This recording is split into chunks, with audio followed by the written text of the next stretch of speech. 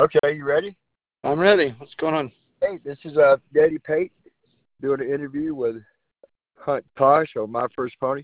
Hunt, tell me about your first pony and how did you come by it? I was lucky enough to grow up on a farm. My mom was in the steeplechase rider, so we always had horses and ponies around, and my older sister showed hunters, and I had a white pony named Marvin, who was a great pony. I probably fell off more than I stayed on, though. I wasn't really into horse showing at an early age. I was definitely more into trail riding, trying to be a cowboy or Indian than taking seriously and showing. But she was a great pony. I could take her out, take her in the woods, tie her to a tree, hang out with her. It was like a boy's best friend. She was a great pony. Yeah, she was your best friend. How did you come by her? She was actually my sister's pony before mine. My grandfather bought her in Virginia, and then she was my sister, Martha, who's 6 years older than me. She was her pony, and then she was kind of a hand-me-down to me.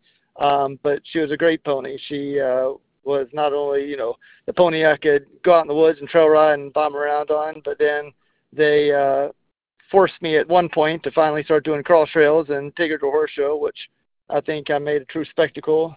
Screaming, crying, scared to death, but once they did that, I was kind of hooked, and here we are now. But she was a great pony. What's the next move up from that pony? What's that? What was the next pony after that, the one you actually going? Well, it wasn't. I did years of trying to not show, actually.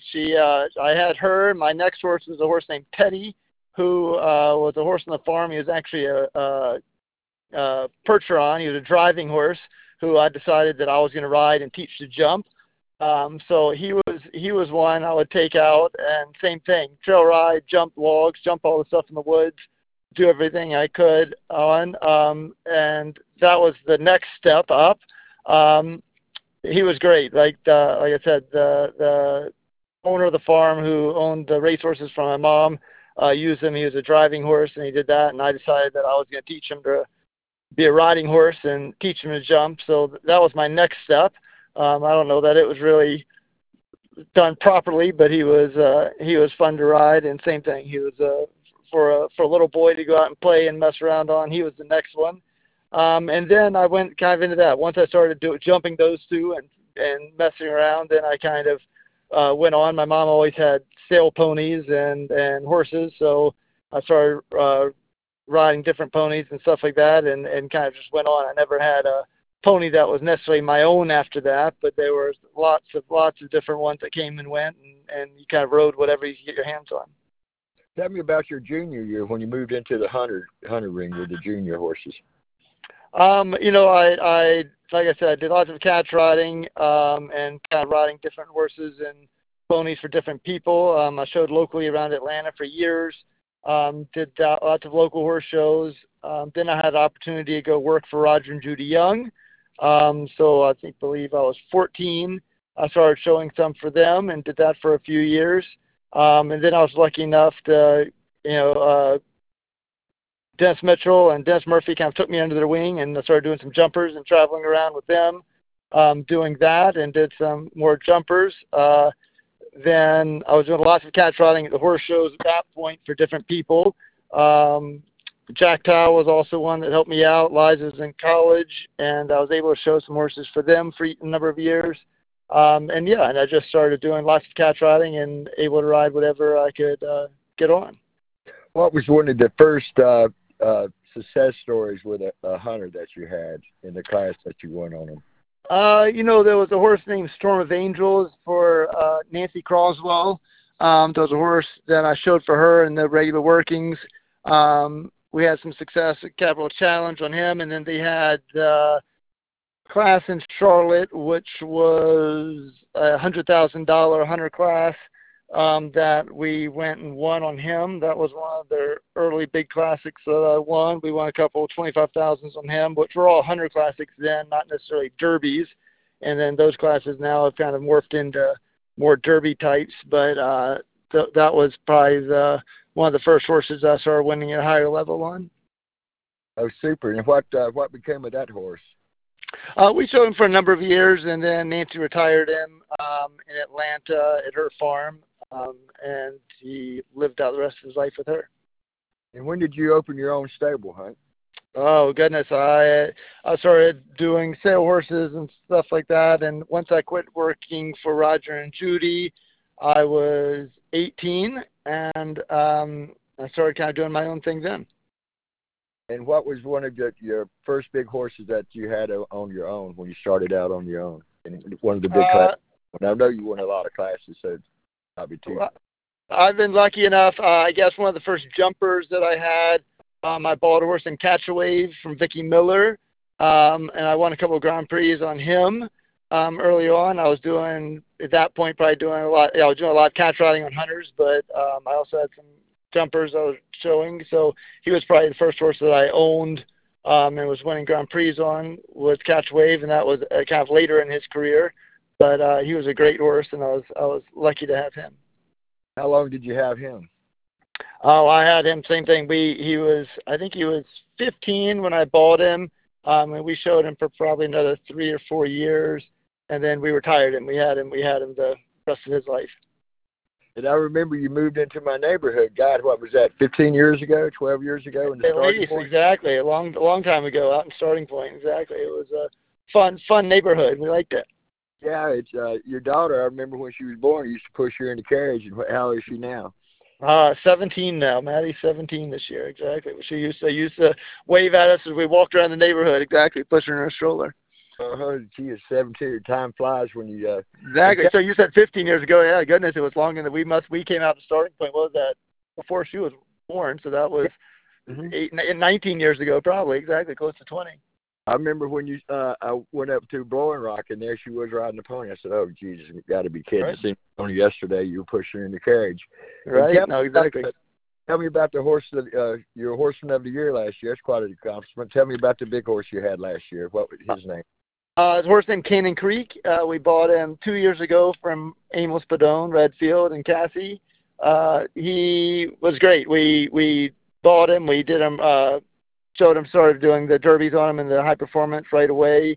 We were lucky enough to win derby finals on him in 2021, and then went on to be Grand Hunter champion at Harrisburg. And then this year, he again was won derby finals again 2 years in a row.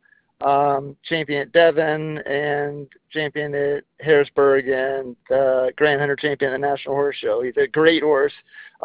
He was USEF Horse of the Year, which helped me be a USEF Horseman of the Year. So it's been a great couple of years with him. And he's one that the Wheelers, Douglas and Ken Wheeler, own together. So he's owned by the Wheeler family, but he's a phenomenal horse, and we've had a great couple of years with him. He's a little bit the epitome of the hunter. He's unbelievable. He's a great jumper. He's a nice mover and has a great balance, and he truly is a winner. He's a great horse. What's your plans with him? He'll do hopefully do repeat. That's all. People keep asking me that. Hopefully I can do it again. Copy what I've done the last 2 years. So he'll show sparingly this winter. We showed him for the first time a week ago. He did the high performance. He was champion. He won every class. Then we'll show him a couple times this winter and kind of gear up for Devon and see if we can do it all over again. Tell me about your daughter. Wasn't she champion at the pony finals? Wouldn't she win the class? Yep. No, she's been champion there. She's been grand there 3 times now, I guess. She's been champion quite a few times. So she had a great pony career. And she's now moved on to horses, and she's had quite a lot of success. We were champion at Harrisburg. She won the 3-3 jumping seat medal at Capital Challenge, medal finals this year at Capital Challenge. So that was a great class to win. And yeah, growing up, she's 17 now and showing a lot of equitation horses and junior hunters. And yeah, time flies. I remember one year, Jack Kyle's granddaughter, your daughter, and Daniel Geithner's daughter all won classes at the pony finals. And exactly.